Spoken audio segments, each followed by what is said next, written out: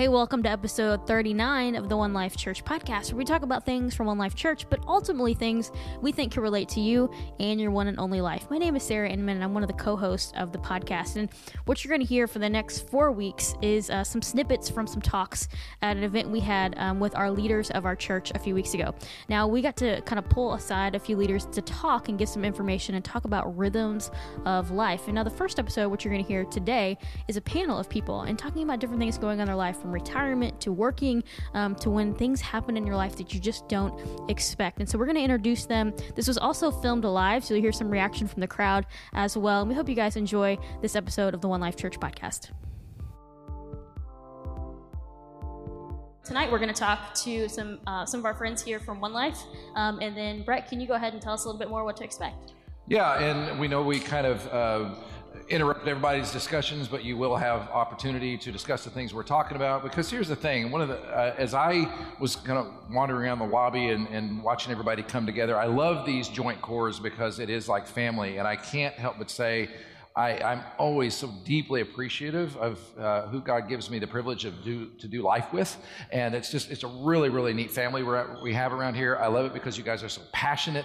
You care deeply about the mission of God. You volunteer on so many levels, and you work so hard. But I know the conversations we have a lot to do with how do you balance this, what we do here, with family life, with work life. And so what we're going to do is in different venues and different voices, we're going to talk about how do you kind of establish the rhythms among all those different things in a way that's halfway sane. So that's what you can expect as we travel. And we've got a number of people here. We're going to teach one another. Yeah, so we're going to start with the panel, and then we're going to move on and we'll have some more talks throughout the evening. So I want to go ahead and introduce the people up here on the panel. I'm going to start down there. We got Mark Weaver. Mark is an elder here at One Life Church, and also just in the last few weeks retired, right?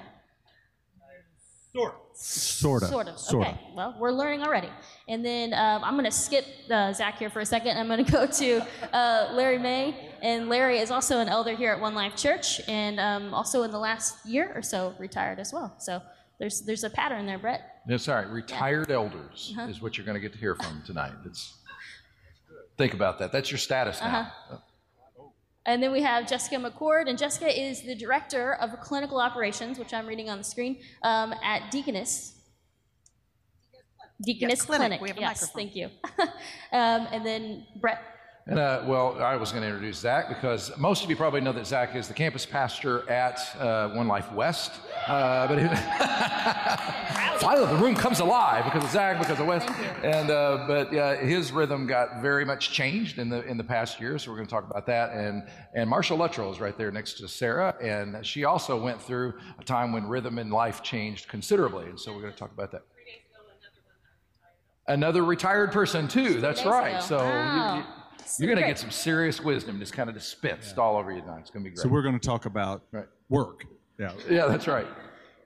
So I want to ask the first question, and kind of this is for anybody, but I want to ask. So you guys we know you guys have all had really demanding lives at work, but you also have families and roles in ministry. What are some rhythms that you've gotten into the years to make sure that you give all those things the attention that they deserve? Anybody can start. Anybody can start. Yeah. The attention they deserve. So that assumes that we did. So I'm going to give a couple different answers to this. I'm going to give you the spiritual answer, and then I'm going to give you the other answer. The good news I have is I had to learn to do that over time. And the scripture that came to mind was Philippians 4:11 through 13. And it's where Paul talks about, I have learned to be content, whether I have plenty or I don't have any. And so the whole idea of being able to live in a right rhythm with Christ is something we learn. We learn to walk by the Spirit. Now for me, I worked outside the home. Cindy worked inside the home. Well, she worked outside the home, chasing our youngest son quite a bit. So she was a true speaker to me whenever I would get out of tilt. She was very good about saying, hey, you're not you're not giving us or me or the kids the attention. So I would say the lesson that I took away from that personally was be open to listening to the significant people in your life. Are you doing the things that you need to do at home first? Because if you don't get that right, it doesn't matter what you do outside those walls. And then I think lastly, the spiritual side of this is an inside job. This is when you ask about a rhythm thing, it really is about living, abiding, living in Christ on an ongoing basis. So later on in my life or my career, I finally got to that point where it wasn't a matter of what hat I had on. It was always a matter of whose I was. And am I just doing the things that he's calling me to do and speaking to the people he wants me to speak to and saying the things that he wanted me to say? So then things actually got a lot easier. It wasn't trying to compartmentalize. Am I putting enough time here, enough time there, enough time here? At that point in time, being more led by the Spirit and living by his power, the freedom came whenever I really learned to do that. Go ahead, Jessica. As someone who is unfortunately not at the end of their career like some people up here, and are actually moving into a busier season, I came to a career later in life. Around the same time I had a child. And I think having a tribe, and I was blessed enough to have family that could be my tribe, a very extended family. My child, I joke, has about 8 mothers. But I always admire people who make a tribe for themselves, whether that is through friends or whether that is through strategically hired paid caregivers, someone to help be a tribe, because it truly takes a village to raise a child. And there's all sorts of mom guilt involved in having a career. I only have 1 child, so I can't imagine how that's compounded with multiple children. And my brother-in-law, for those of you that go to West know Jake Kuhn, he's sort of like the guru of the family, is the sage that imparts wisdom. And I used to try to compartmentalize my life, career, church, family. That doesn't work for very long at all. So trying to be an authentic version of myself in all of those realms. And so a lot of you, I can be offensive to people because I'm going to say what I think, and what you see is what you get. But it's so I'm the same in all facets of my life. And also going to work with the mindset of being a servant leader. At home, trying to have the mindset to be a servant to my husband, that's hard for me. But just trying to have that servant leadership and that Christ exemplifying life in all realms. And when I quit trying to separate my ministry from my career, I've been much happier. So I can look at going to work as an extension of my ministry, even though my job is highly administrative now.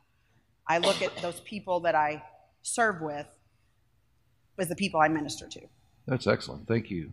Larry, you, as far as this particular round, go ahead and lay some wisdom on us here. Well, I just, for me, I would just say that the stuff that screams the loudest often is the stuff that probably needs to be down the list, and the people and the things that are the quietest sometimes need to be at the top of the list. And I'm thinking, I've never heard that before. Really? Well, yeah, I mean, my career never failed to scream very loudly. There were times when I left work thinking I'm being completely irresponsible, and everybody at work is going to think I'm being completely irresponsible, but I need to be home, Right. And so my wife and my children don't scream like that for time, but yet my wife and my children through those years needed the time, and that's the one thing that nobody else could do, is be dad and husband to Tammy and the kids. So the old adage, squeaky wheel gets the grease. I think that if we're not intentional, if we're not careful, we'll let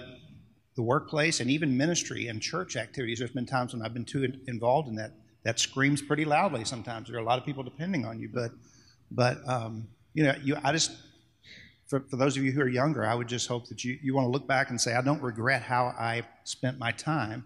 And so even if that, in my case, in many cases, it would mean I would leave work at a time when I really didn't think I could afford to leave. But I'd go home and I'd be there for supper. Supper time was a big deal to us.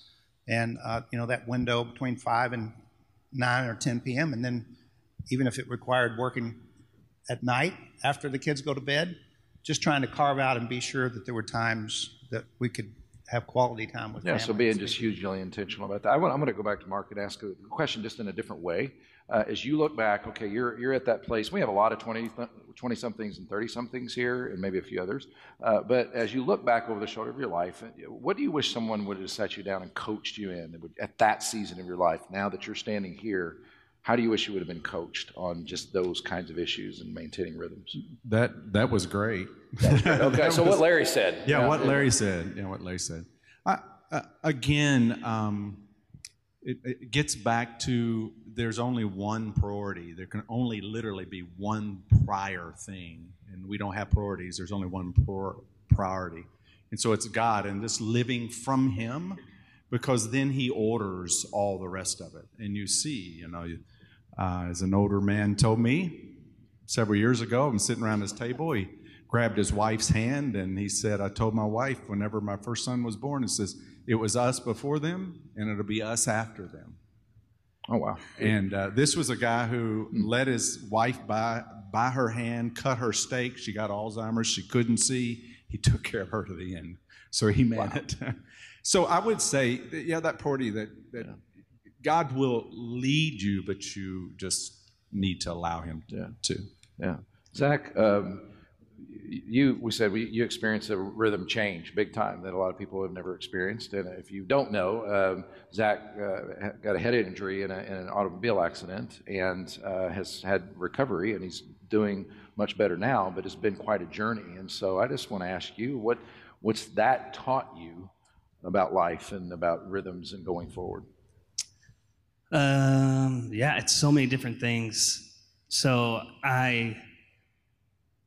one thing in particular, I thought I kind of had my identity in Christ down. I felt like, He had made me someone that really liked to read and learn and be around people, and I walked through life pretty carefree and non-anxious, and then I had this traumatic brain injury that, like Christmas, I remember spending Christmas, hearing my family in the other room, and I'm locked in my bedroom with the lights off and headphones on, and just changed who I thought I was. And I remember, I think I saw Angie Rudaball here, but Kyle, I don't know if Kyle's here or not, but I remember being at church and not being able to process really what was going on, and I'd be wandering around, and Kyle, this big guy, would come and put me in timeout and guard me, and not let me be around people.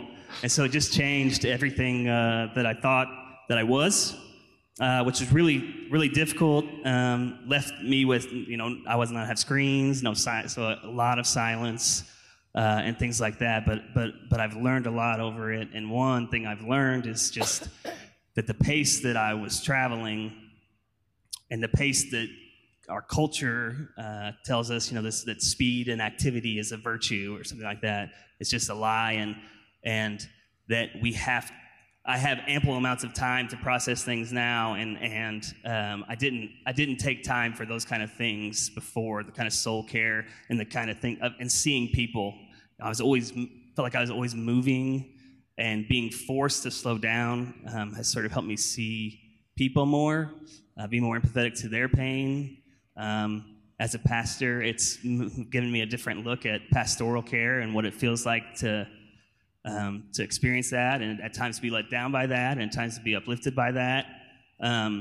So it just taught me a lot about, I guess, finding different ways to connect with God that I thought I was supposed to connect with Him. So I couldn't read after the accident for the first couple months. I could only read a page or two at a time, and so all that changed, but it has sort of changed my heart, made me put in a little more soul care than I used to. Wow, thank you. And Marcia, we did a film piece on Marcia a few years ago, telling her story about losing her husband at a very early age, and so talk about having a major rhythm change, and what did you learn through all that? Well, I learned it was really, really hard for a long, long time. Yeah. And I think that, it was sudden. It was like 1 minute I was a wife, and my kids had a dad, and the next minute I got a phone call, and he was gone.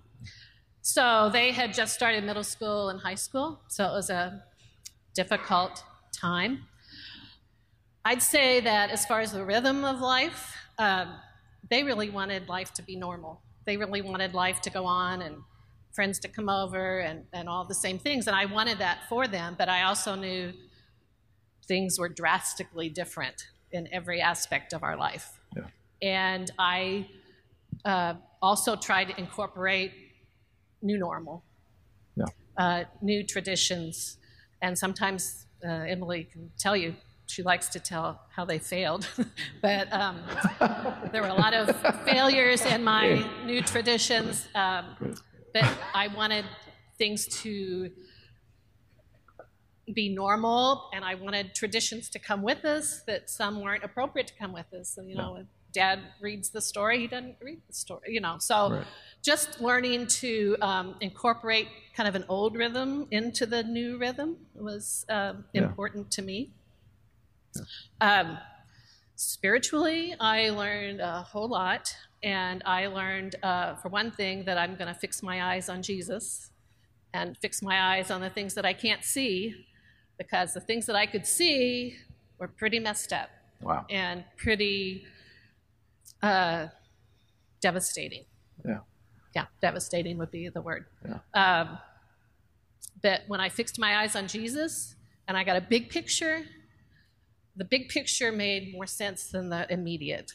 And so that was something that, Dave and I had tried to do in our marriage and our family. We had personal goals, we had family goals, and those were big picture things that I could take with me. And so the goals that we had for our family, for our children, they didn't change. Right. So God didn't change. God loved me the same as he loved me 10 minutes before I got the phone call. Right. So that was good to know. Yeah. So fixing my eyes on things that were unseen was the thing that, and being grateful. Yeah. I believe that is what changes us, to be grateful in all things. And sometimes I was begging God to give me one thing, Yeah.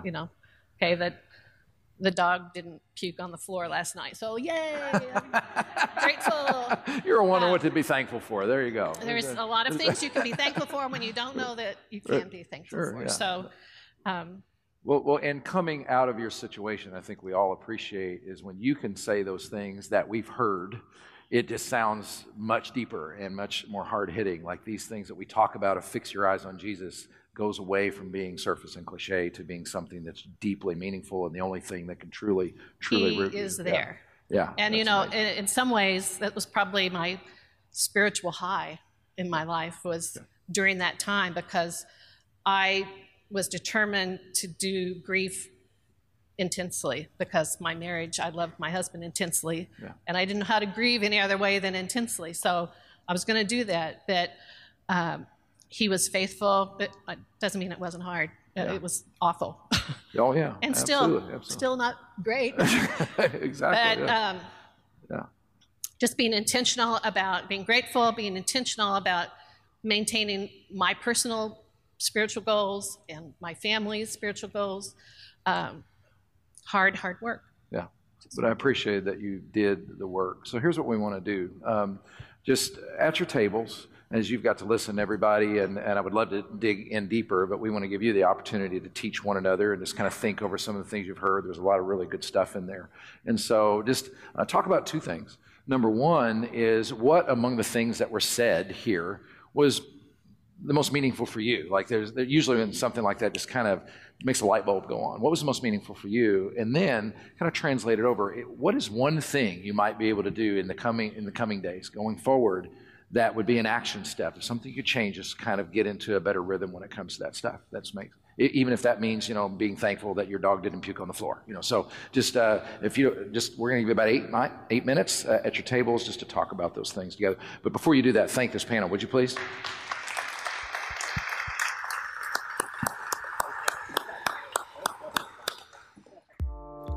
Our thanks again to Mark, Jessica, Larry, Zach, and Marcia for sharing a little bit just about some of the rhythms of things going on in their life. What a great way for us to have conversation. And we hope that you guys take this information and it helps you ask some questions about rhythms in your life as well. If you guys have any questions for us here at the podcast, you can email us at podcast@onelifechurch.org. And as always, we appreciate a follow, subscribe, and sharing out this content as we want more and more people to be able to hear the conversations that we're having. So thanks so much for listening to the One Life Church podcast.